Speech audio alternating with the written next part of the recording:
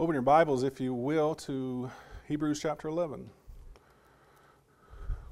Hebrews chapter 11. We will be there in just a moment. Jack read there a moment ago in our scripture reading. We're going to take a look at the faith of Moses here in just a moment, but I wanted to set the stage here about what we're going to talk about with this title in mind, and that is, Which Road for the Christian? We know the idea about choosing which road we're going to take, right? It's a common analogy. Poets of old have used it. We think of Robert Frost in that poem, The Road Less Taken, The Road Less Traveled, where there's a road that diverges in the yellow wood, and he decides which one he's going to take. He decided he was going to take the one less traveled by.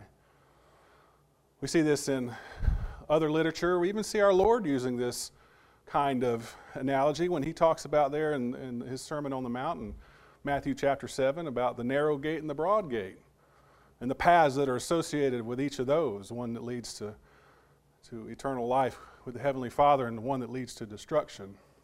And there's a path that we have to choose.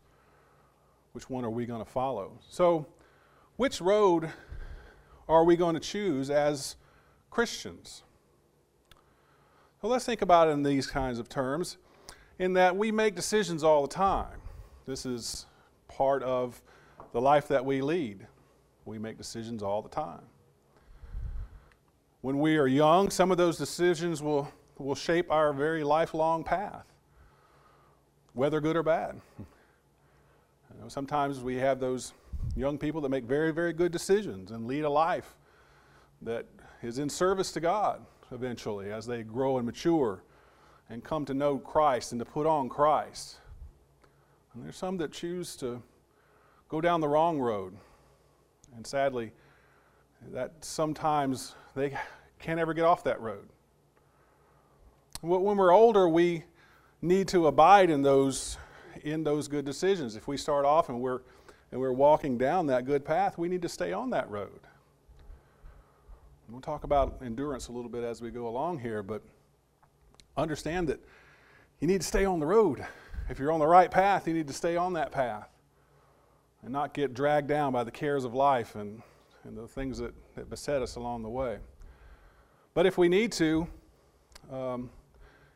change course, then do so. If you've started off on a bad course, or if you've gone down, you were on the right road and you've lost your way, you need to change course and get back on the right path. But in all stages of life, whatever we're talking about, we need to walk with God. Whatever stage of life we're in, hopefully as a young person, and the young people that are in our lives, we encourage them to walk that narrow road. Go through that narrow gate along that path. Whatever stage of life we are in, we need to be walking with God and make sure we're in accordance with Him and with His will for us as His children. So we want to use Moses as an example as we go forward to talk about decision making. And when we come to those forks in the road, Moses had that time in his life where he was at a fork in the road. He had to choose which way he was going to go. The Hebrew writer tells us there in chapter 11, verse 24, by faith Moses, when he had grown up, refused to be called the son of Pharaoh's daughter, choosing rather to endure ill treatment with the people of God than to enjoy the passing pleasures of sin. So we see Moses making a choice. He had a choice to make. It was in front of him. He made a choice. And as a result, he revealed his character. With the decision that he made, he revealed what kind of person he was. And that is that he was going to follow after God. Not whatever consequences that might be. As we know, there are some very bad consequences as a result. What happens to Moses along the way as he's leading the children of Israel. But whatever the consequences were, and he says, even suffering the ill treatment of God's people, he stuck with that decision. And it revealed something about his character. And that is that he chose spiritual things over the earthly things. We think about his condition that he was in. He was in the house of Pharaoh. Pharaoh was the leader of Egypt. He was amongst wealth and power and prestige. But he chose rather to leave all that and to be with his native people, to be with the Jews. We too are faced with tough decisions. Fortunately, we don't have, I don't think, the gravity of the kind of decisions that Moses had to deal with. But we have some very weighty things in our lives that we have to decide, one or the other, which way, one way or the other. Some of those things like we can break down like this: flesh versus the spirit, good versus evil, God versus Satan. You know, not all our decisions are this weighty. Some are what we're going to put on that morning, right? But some are very weighty. Where we live, the jobs we take, the people that we surround ourselves with, where we spend our time, where we spend our energies, where we spend our money. Those are big decisions that we have to make. And what are we willing then to put before God? What is it that's going to take us off that path? Because those things that we put before God are those stumbling blocks along the way. Those things that serve to knock us off the path. And those are the things that come between us and the God that we serve. So what things are we willing to put before Him? Ourselves, our friends, our family, our career? Are we willing to take the easy way out? Moses could have taken the easy way out. He could have stayed there in the house of Pharaoh in the lap of luxury and live out his life, but he chose not to. He didn't choose the easy way. God expects His children to choose only His path. If we're going to follow after God, there's only one path. And not to do so shows opposition to God. You know, we like to, as humans and as our nature, we like to kind of muddy up the waters, don't we? Well, this is okay. The Bible says I can't, that doesn't say I can't do that, right? That's muddying the waters. God sees it very simply. Our Lord says in Luke 11, verse 23, "He who is not with me is against me. And he who does not gather with me scatters." See, our Lord saw it very, very simply. You're either with me or you're not. Paul reflects that in his writing in chapter 8 of Romans, verse 7. The mind set on flesh is hostile towards God. If we have our mind focused on those worldly things, keep using our example of Moses, if Moses would have chosen the passing pleasure of sin, that is the things in this world, he would have been hostile to God. There's two sides in the decision-making process. If we boil it down very, very simply, we can see two sides in the decision-making process. There's one side that's the negative side, and that is when we say no to something. If we come to that crossroads in our life and we see that there's a decision, it's a yes or no decision, the negative side is that we're going to say no to something. For Moses, it meant giving up the life of comfort. That's what he had to say no to. That's the negative side of his decision. And he recognizes that he knew what he would be missing. If you look there in Hebrews 11, if you look back up in verse 23, it says, by faith Moses, when he was born, was hidden for 3 months by his parents because they saw he was a beautiful child and they were afraid of the king's edict. Now Moses didn't have anything to do with this part of his life, right? He was an infant. His mother put him in that basket and set him to drift on the river to protect his life. Moses didn't have anything to do with that. Those are the things that were done to him. His mother was trying to save his life because the edict had come down from Pharaoh for the babies to be killed. But he recognizes in verse 24, it says, by faith Moses, when he had grown up. You see, now is the time when he can make a decision. He'd grown up now. He had the ability to choose. He knew what he would be saying yes to and what he'd be saying no to.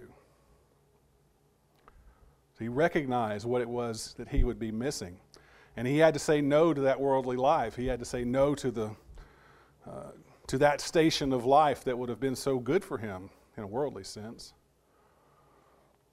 But he said no to that. That's the negative side of his decision. The positive side of his decision, and we understand this, is what we say yes to. So we're going to say no to something, and then we're going to say yes to something else, in the simplest of terms. And for Moses, it meant that he was going to be identified with God's people. No world, yes, God's people. That's what he was going to do. It meant he was going to be identified with God's people. He positively chose a life of ill treatment. If you think about that. Doesn't sound positive, does it? But that's what he responded yes to. He positively chose a life of ill treatment over a life of comfort. So when we say yes to God, we say yes to a life lived to God. We come up out of those baptismal waters. We read there, David read this morning about the new creature that we come out of those waters as. We're saying yes to that. We're saying yes to a life lived to God. And we're going to accept whatever comes along with that decision. Now, I'll tell you that there's lots of good things that come along with that decision, right? We have the love of the brotherhood. We have the strength of the church, the congregation in which we worship. We have the strength of the whole body of Christ when we travel around and see other people and come together with others on the first day of the week to enjoy the fellowship that we have in our Lord. Lots of positive things about being a Christian. There's also some things that are negative about it as far as the treatment that we're going to have. Now, I'll say and continue to say, we don't have the ill kind of treatment that a lot of people in the world have right now. We're free to practice our religion in this world, in this country, shall I say. A lot of people in the world aren't. But no matter what, we have to stick with that decision. We have to go along with whatever consequences go along with that. One of the things in thinking about this is the idea of a delayed reward. So we have decisions that are usually immediate, but sometimes the reward is afar off. That part of it's not immediate. And for Moses, it says that he was looking to the reward. There was something out there for Moses that he was looking to, the immediate things, the passing pleasures of sin. That was the things in the immediate future. But he was looking for something past that. He was looking for something afar off. Human nature leads us to that instant gratification, doesn't it? I mean, we live in a world of instant gratification. We think about from the smartphones that we have in our hand, you know. Used to be that if you wanted to make a phone call, you went home and made a call, or you stopped at a payphone. I'm old enough to remember payphones. I'm old enough to remember the rotary phones too, you know. That's how we made phone calls back then. Now we just reach in our pocket and hook up this little device and we can be connected to anybody in the world. It's pretty amazing, isn't it? Now, this is not a sermon to downplay or to run down technology. I think there's a lot of good things about technology. We can pick up that same thing and have the Bible in our hand too. That's a good thing. That's a blessing. But human nature leads us to this instant gratification, and that leads to all sorts of things. Advertisers pick up on that. People who make those phones do so in a manner that we can be instantly gratified by that. And we may enjoy lots of blessings in this life as a child of God, and that, again, is wonderful. We have so many blessings and have so much good that comes from being a Christian. It far outweighs all the negative. We enjoy those things as a child of God. But our ultimate reward, the ultimate goal for us is still far off.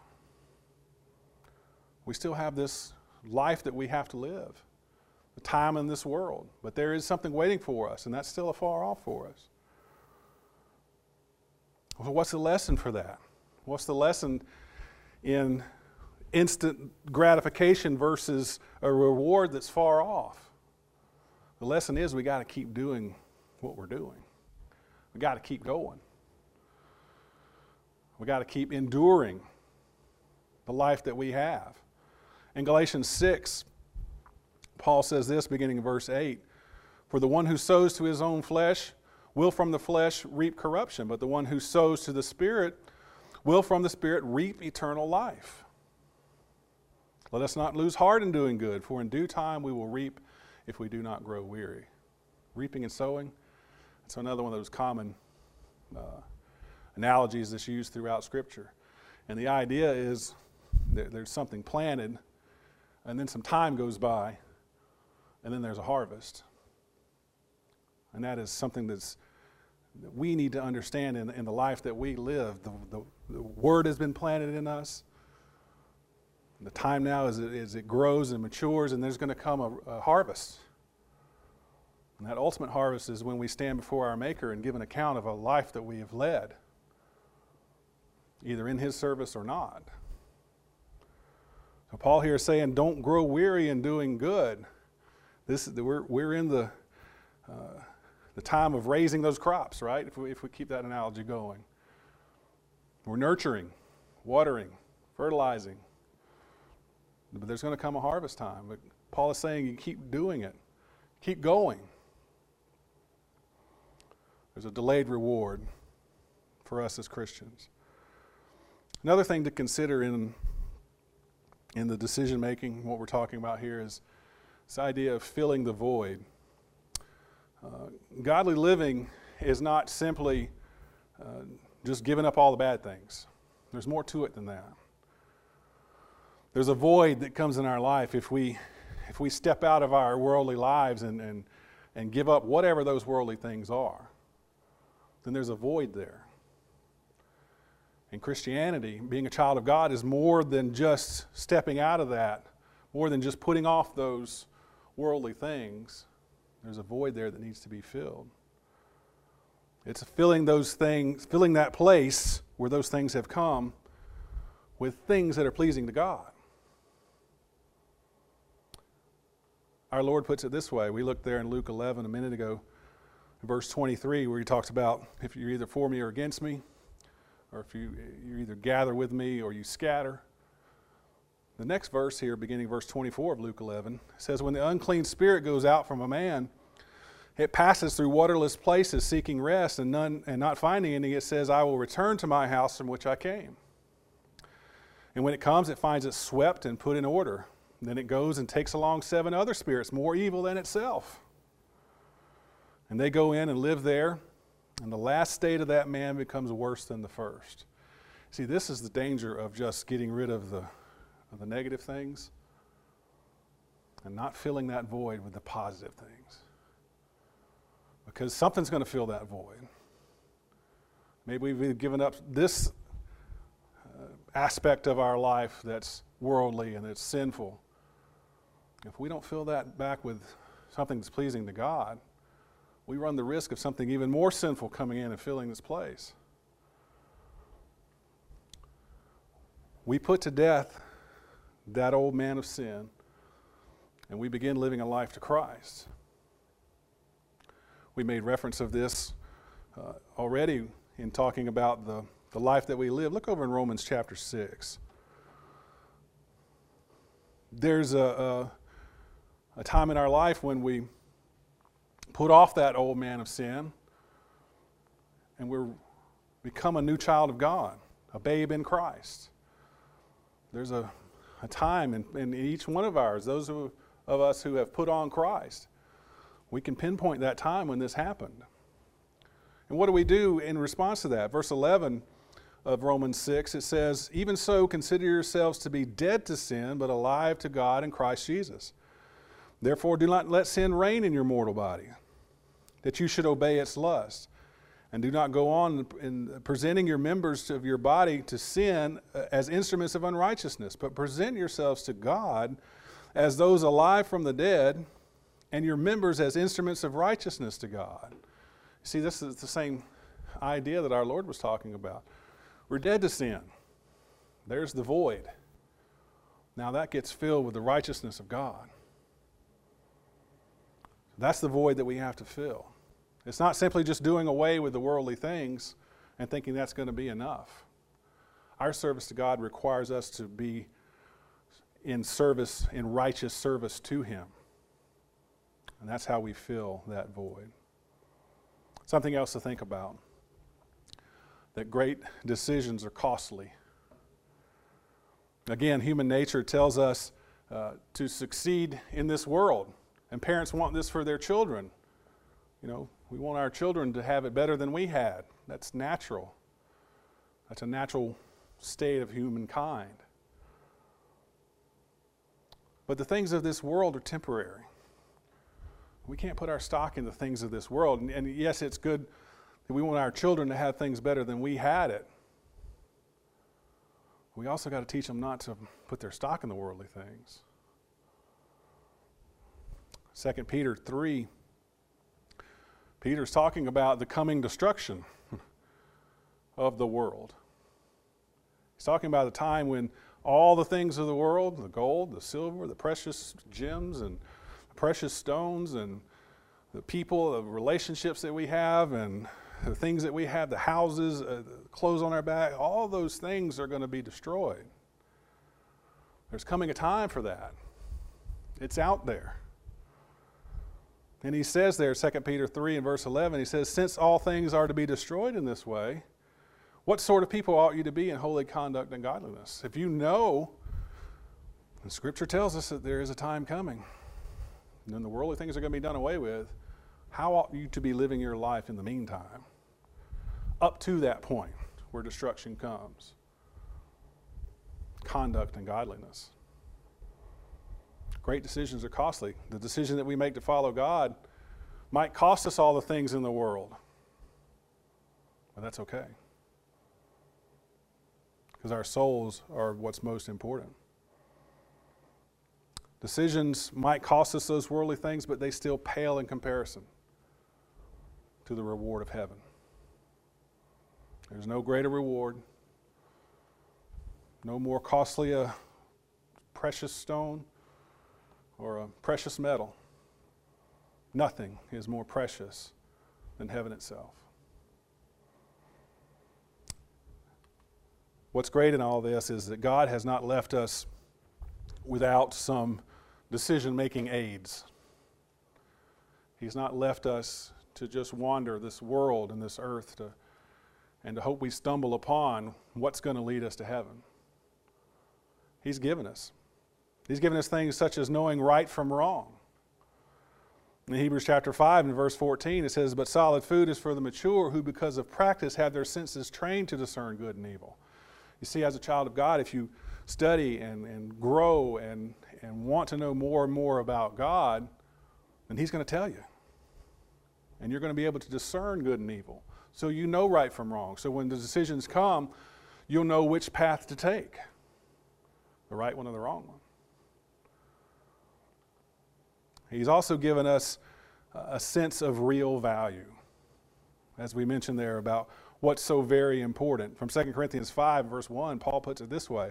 For we know that this earthly tent, which is our house, is torn down. We have a building from God, a house not made with hands, eternal in the heavens. See, that's real value. That's eternal. That's everlasting. The things of this world are not. That's a sense of real value. He's also given us the idea to go along with that, to know that this world is temporary. We read there from Luke, 2 Peter 3. Our Lord says this in Luke chapter 12, beginning verse 19. And I will say to my soul, soul, you have many goods laid up for you for years to come. Take your ease, eat, drink, and be merry. This is amongst the parable of the man who had some very productive farmland, remember? And he says, I have all these things that all this produce that my farmland has produced, what shall I do with it? I know what I'll do. I'll tear down my barns and I'll build bigger barns. But God said to him, you fool, this very night your soul is required of you, and now who will own what you have prepared? See, the bigger barns weren't going to do anything for that man's soul. We have to know that this world is temporary. And we got to set our minds on those things above. You know, we talk about it, we say it. The Scripture encourages us to set our minds on those things that are above. Colossians 3, beginning in verse 1, it says, therefore, if you have been raised up with Christ, keep seeking the things above, where Christ is, seated at the right hand of God. Set your mind on the things above, not on the things of the earth. So we have that as a focus, right? Not just that there's that reward in heaven afar off, but we can set our minds on that and see Christ. He's seated at the right hand of God.